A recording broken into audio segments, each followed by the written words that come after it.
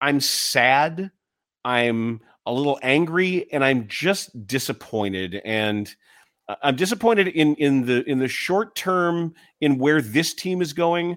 I'm more disappointed in what I'm realizing is now a lack of trust in Arturas Karnisovas and Mark Eversley. I gave them a lot of benefit of the doubt, and I I'm not getting anything back. And I heard so many people around the league say, great hire, great hire, great hire. And he's got a vision and they develop, and I'm just not seeing it. And with every time he talks, I feel worse.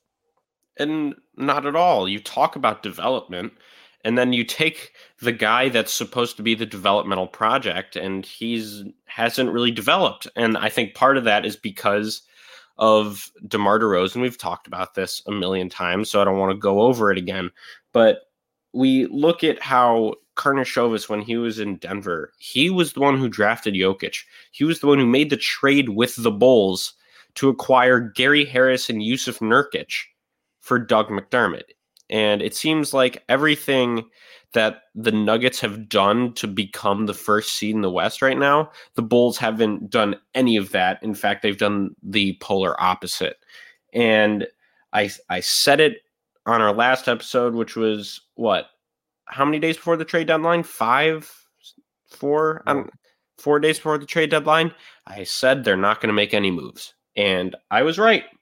I didn't want that to be the case. In whether it was either direction, okay, I'd rather them blow it up, and I think most people think they should. But if you're going to say we're not going to sell, and then you don't make any moves while you're the 9th seed in the East, and then suffer a brutal loss to a team that's just been put together,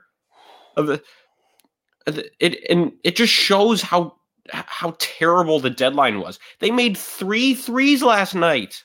Well, these are separate things. 3. We'll discuss both of them. They didn't. It's as much what AK said as what he didn't do.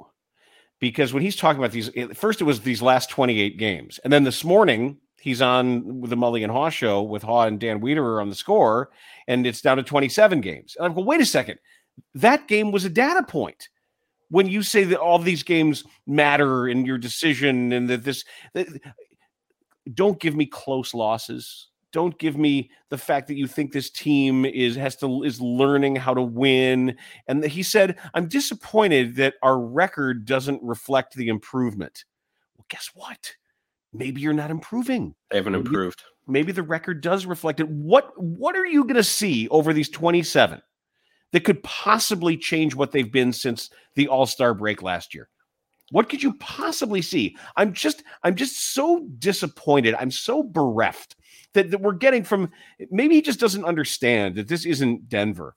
And if they want to talk about their 6 titles, and if they want to put trophies on all their marketing material and on their masthead and always talk about those 6 trophies, you can't say, well, we're in a lot of games.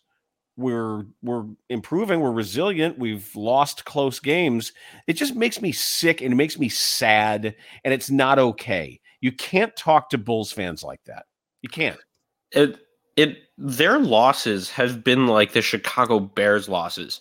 However, they were the entire goal for the Bears was to lose tight games. And if the Bulls were to blow it up, I would be super happy with that, because then you have guys developing, and you have a chance to get the best prospect in 20 years.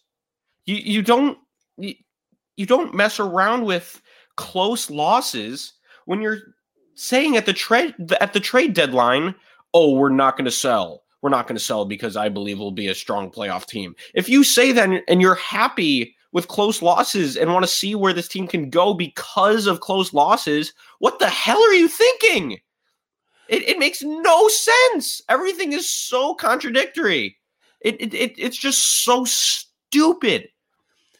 The other contradiction is that he said it was hard to find the right deal because it was such a buyer's market.